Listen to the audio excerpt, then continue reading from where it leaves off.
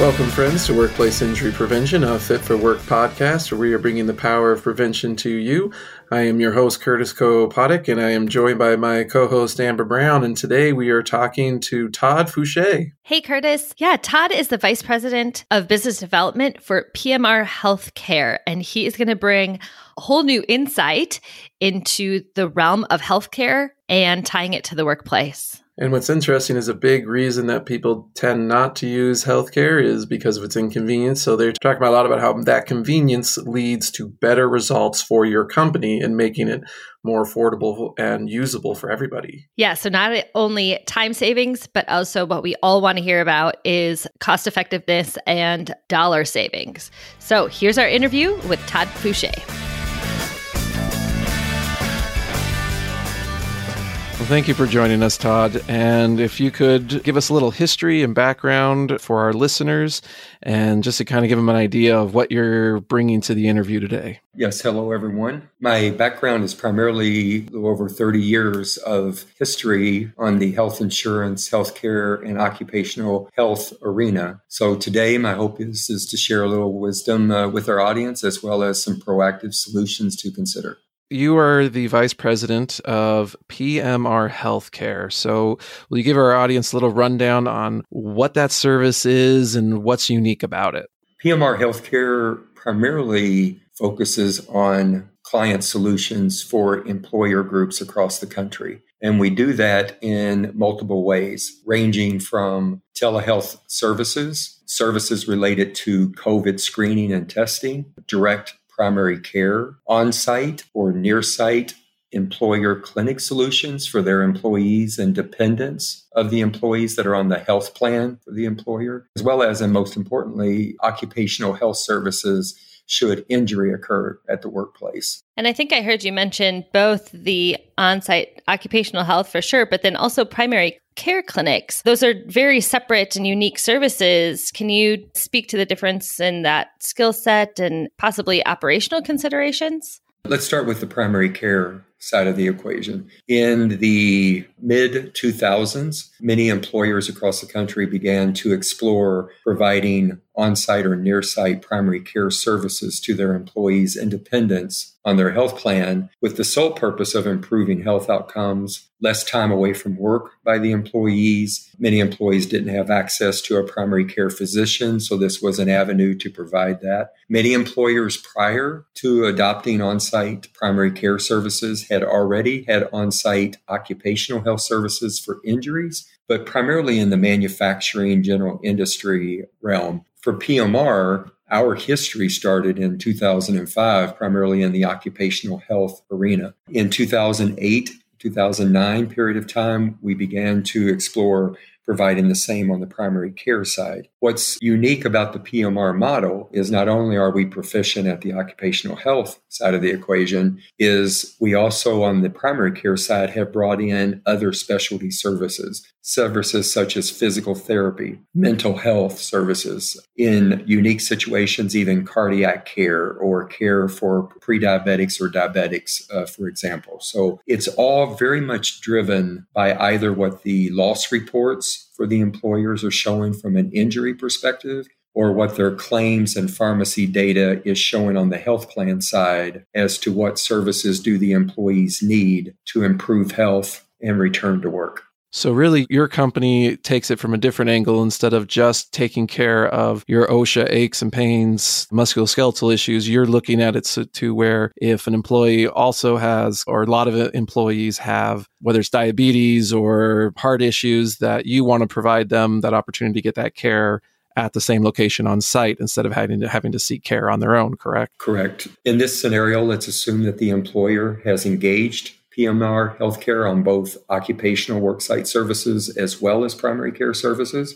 We are there for OSHA purposes. It's very important that those medical related expenses associated with an injury are kept totally separate from an OSHA reporting perspective versus care that an employee might need for cardiac or diabetes or other health-related issues. So once again, if the employer has engaged us for both levels of services, we have the capabilities of treating the injury at the work site and then also treating healthcare-related issues that run separately through the employer's health plan. Todd, let's dive a little bit deeper into the cost effectiveness overall. We've talked a little bit as far as time saving. The employees aren't running around and trying to find a primary care provider or specialty provider. So can we talk a little bit more about cost effectiveness of your type of care? Sure. Let's start first with occupational health. In the scenario where we are on site and an injury occurs on site, and that could either be in a manufacturing setting or it could be on a construction site where literally if an injury occurs in either setting, we are there to triage and treat that injury. In many instances, that injury may need what we refer to as first aid level of care. It could be a minor cut or sprain, things of that nature. The goal is to triage and treat in that first aid category. The benefit is that employee is immediate care, but also assist the employer in managing what we refer to as their employee modification rating. If you're able to treat in a first aid manner, then it has a favorable effect on their, what we once again refer to as their EMR. In that instance, if an employee needs additional care besides first aid based on the degree of the injury, the severity of the injury, then we're also going to assist the employer to manage that patient's care throughout until they are able to return to work. So the ability to help the employee seek and receive the proper care and also to return to the workplace as quickly as possible, then that provides the employee the care that they need, but also serves the added interest of the employer to be able to get the work performed. So it's a win-win for both the patient and the employer. On the primary care side of the equation, very similar. An employee doesn't have to take a full day or a half day off of work to seek primary care. The employees have more time to establish a patient-doctor relationship. Many times the co-pays associated with the doctor's visit are waived. So it becomes a financially incentive for the employee to use that care. In many instances, they can also pick up their medications if appropriate on site. In some instances, co-pays are waived for those prescriptions as well. So there's a financial incentive to use the service. It's allowing employees to engage less time away from work. And if the employee has a chronic ailment, diabetic, cardiovascular, musculoskeletal issues, whatever they might be, then it's to help them more comply with their treatment regimen. Compliance generally means less complications in many instances. So it's just a total win-win for all involved. Now, I know a big concern always is with privacy. And have you ever had anybody be or talk about concerns about receiving their, what would be considered their, I guess, non-work related healthcare from a service that's provided at work? How is that privacy maintained? And is it something that you've found to be a challenge in any way? It's a great question, truly. In every employer scenario, when we are engaged by the employer and we're introducing our services to the employees, it's very important in the education process to explain to the employees the importance of HIPAA, which is federal regulations related to Privacy and Protection Act for employees, and helping them understand how we apply that as we're rendering care. So whether it's on the injury related side or if it's on the primary specialty care side, our clinicians that serve in that clinic on-site or near-site are required to abide by the same privacy and HIPAA regulations as any physician or provider in the community. So one, we're held to the same regulations. Two, it's very important when we're educating employees how we manage that on a patient-by-patient basis. And from an employer's perspective, the employer does not receive specific patient information. Any reporting to the employer would be on a total aggregate basis, nothing specific about any employee. Yeah, and I think that's really important to highlight just for comms and concerns, because I do know that's always a buzz thing of concern is privacy. So thank you for addressing that. Now, are there any other cost savings that you have found? I know you mentioned some great ones as far as compliance is a good one. Any other ones that maybe people don't think about where you see cost savings? When we're reporting savings to an employer, once again, I'll separate the occupational health reporting versus the primary specialty care services. On the occupational health side, we're able through preventative efforts, those might include early intervention, ergonomics, safety, ways that we can learn how to work with the workforce to prevent injuries. So those obviously equate to savings to the employer and also reduces the potential for an injury by the employee. So that's a savings in many ways.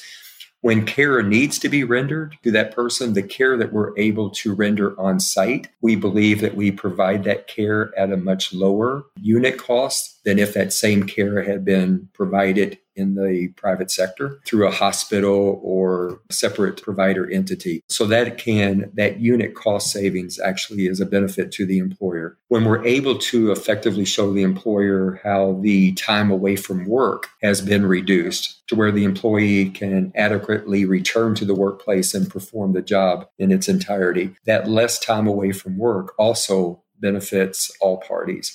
So those are some examples of how we monitor and measure the results. The main result there is just the employee receiving the care that they need, recovering fully back to work. On the primary care specialty side, we're also able through generally 20, 30, 60-minute dedicated times with the physicians, how we can help that employee understand their medical issues, help them comply with their treatment, the need and understanding that if they're on medications, behavioral and lifestyle issues that could be applied to help them improve their health and actually come off the medications. So that would be not only an out-of-pocket savings to the employee for not being on a medication, but also helps the health plan from that perspective. Well, and I just want to stop you real quick, but did you say a 50 to 60 minutes with the doctor themselves? That is exactly what I was thinking as well. Because that's mind-blowing, basically. Yeah. I'm glad you picked up on that, because one of the main selling features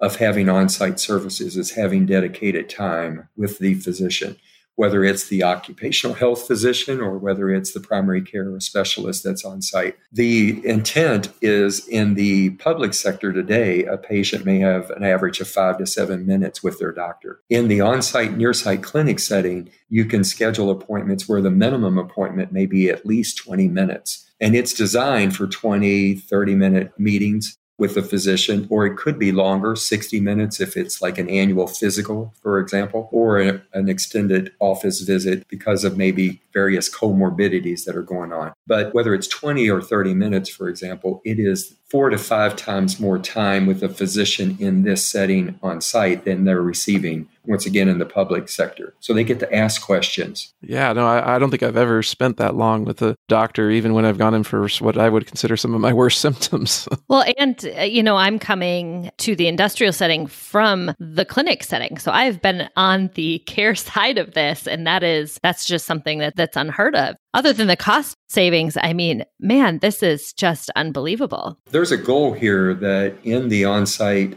services is, once again, access, patient-doctor relationship, providing care at a more efficient price point, education of the patient, time for the doctor and the patient to talk about lifestyle and behavioral issues. The focus is very much on root cause medicine. If you're hypertensive, why are you hypertensive? Not just give you a medication to manage your hypertension, but how do we maybe possibly get you off of the medication? So there's multiple applications like that, multiple benefits, multiple ways to show a financial savings. But the real goal is if we improve health, then the financial favorable impact will come. As always, thank you so much for listening to our interview today, and sorry for the interruption. But I just wanted to talk to you a little bit about ergonomics. And proper ergonomics isn't just a one-and-done task you can pay attention to for a day and then check off your to-do list.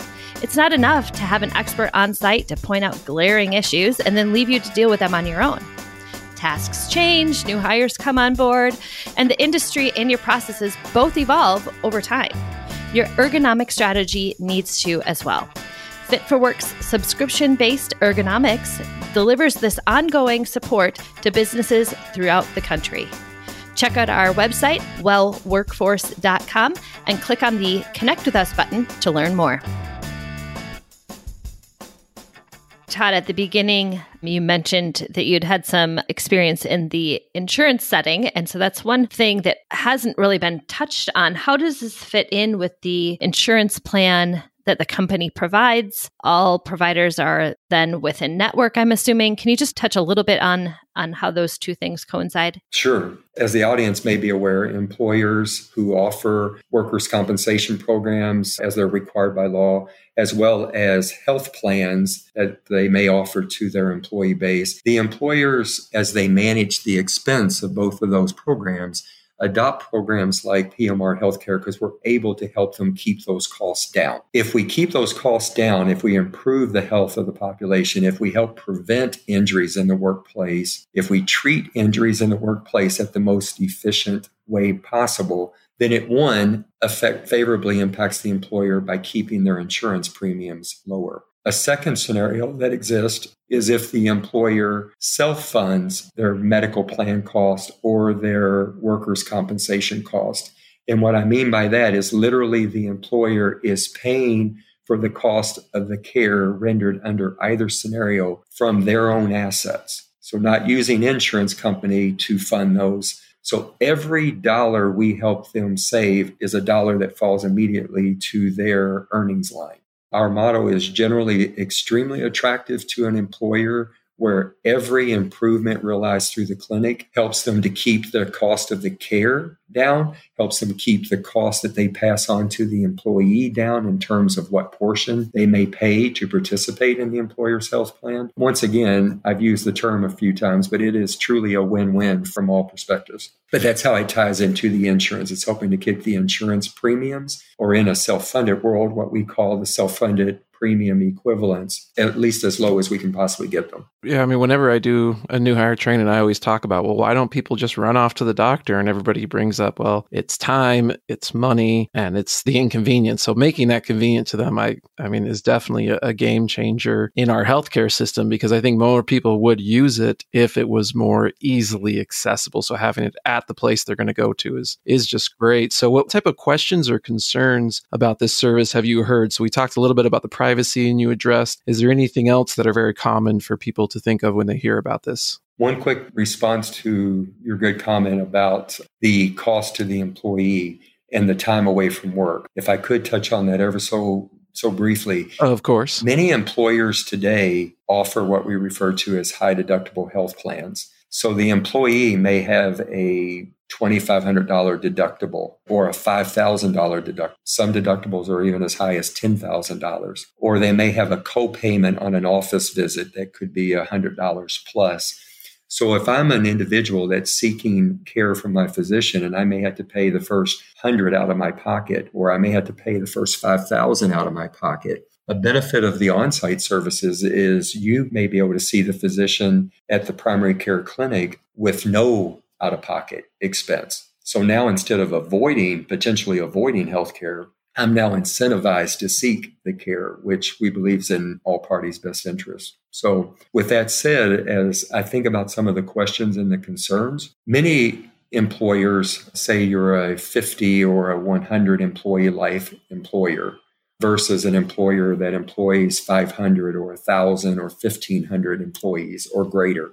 Certainly the model that I'm discussing is more attractive to the employer that has several hundred or several thousand employees, because the cost of our services, of administering those services, the savings and the results are going to help justify that return on the investment. So a question and a concern many times we get is, how can an employer who employs, once again, for example, 50 or 100 employees, have the benefits and be able to participate in a very similar model? And we have graduated to being able to do what we call a shared clinic model, where we may go into an office park, for example, and then several employers in that office park could all share in access to those services, or go into a community where the city employees and the county employees and the school employees all share access, or it could be 2 or 3 manufacturing groups sharing access. So originally it was a concern of employers that had fewer employees. Could they afford to engage in such a program? So the markets responded by offering them shared arrangements. The other concern is 10 years later, from the time that these types of on-site services became more attractive to where we're at today, the concern has been for the model to graduate more from treating very acute matters, such as strep throat, flu, things of that nature, which occur on a day-to-day basis, but more so helping employers manage the employees that have various comorbidities. It's very common, for example, here in the state of Indiana, where I reside, 38% of the adult population in the state are considered obese. Obesity drives prediabetes, diabetes, cardiovascular, musculoskeletal issues, COVID-19 complications, for example. So the real concern for PMR Healthcare in concert with the employer is how to manage those root causes of obesity. Why is a person obese? Is that behavioral, lifestyle, socioeconomics, all of the above, mental health issues that contribute to that, lack of exercise, lack of poor diets, all of the things. If we address the root cause, then we also have a favorable impact on the cost of care for diabetes and heart disease, so on and so forth. So may not always be thought of as a concern, but with a ever increasing unhealthy population across the U.S., the concern for the employer is more aggressive programs like PMR Healthcare on helping them manage that chronic population. Todd, if somebody is listening to the podcast today and is excited about this, what kind of steps should they do or take next? If they have interest just in exploring and learning more, we generally start with just having initial dialogue to understand their organizations, certainly sign the appropriate documents to protect confidentiality of any information that they share. And then the information that we're looking for is to understand if we can really help them address the needs amongst their employee population. It's generally data. We look at their claims and pharmacy data. We look at their loss reports on the workers' compensation side. So the best way to do that would be to reach out to us, calling 1-800-325-4555, and that will come to myself or one of my associates just to explore that. Or you can certainly visit our website at www.pmrhealthcare.com. That was great. Thank you so much. And we really appreciate you highlighting this hopefully ever expanding model for healthcare in the future to make it more convenient and to help out the working population be healthier. So we appreciate your time and what you're doing. Yours as well, and appreciate the opportunity to share with your audience. Well, it was great to get to know Todd a little bit more. And Amber, what things did you pick up from that really stuck out to you as just awesome? Yeah, the thing about PMR Healthcare, and I think that he actually said this pretty early on in the interview, so I'm wondering who else, if anybody else caught it, but the fact that they bring the healthcare to the work site actually makes it more accessible for employees to establish a primary care physician. I have been on site now for over 2 years with various industrial clients, and I can't tell you how many times I've had the conversation with an employee, even just a wellness conversation, not something to do with an occupational injury. And I bring up, do you go for your annual physical? Or when was the last time that you've been to the doctor for an annual physical?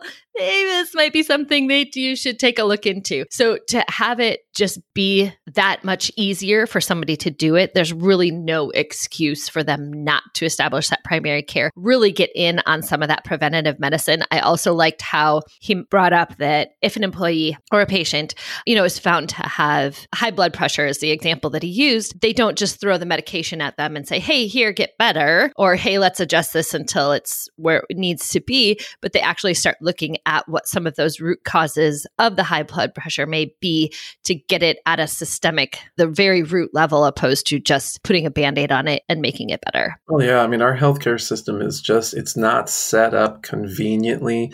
I mean, you think 100 years ago, the doctor came to your house. I mean, those type of things make sense. Yeah, with those scary masks on, though. So I think we're okay with leaving them at clinics. That was several hundred years ago when they were doing the witch thing. Yeah, but definitely. No, it's true that we as humans, if you ask people what is the number one thing that they want, that makes you want to do something, and it's convenience. And so the fact that it's right there, also for the work-related injuries, to do both of those well and to merge it, I just think is a brilliant idea. And I like that it's available as options to companies of all sizes, because I do understand that, and just the brilliance of them. We're like, well, let's combine it. Let's find those 3 or 4 smaller organizations and allow it to be a resource to all of them as well. So great to hear what they're doing and that model and how companies can save save themselves a lot of headache and save themselves time and make their employees' lives better. And that's what it really is. While the money is the savings, but it's so interesting how when you save money, what goes along with that is you're helping people, because when people aren't being helped, it costs more. And that's just something that's very well established. So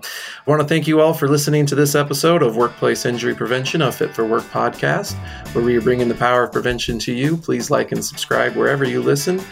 And to get started preventing injuries, please visit our website at wellworkforce.com. And please email us with any questions or comments to podcast@wellworkforce.com. And remember, prevention improves lives.